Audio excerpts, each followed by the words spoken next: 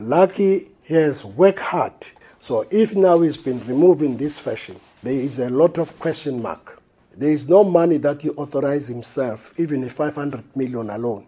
He was having a board that put a stamp to be released for that. We are not going to lie down, and we demand now to the president of the country to remove Dipuo Peters and Popo Molefe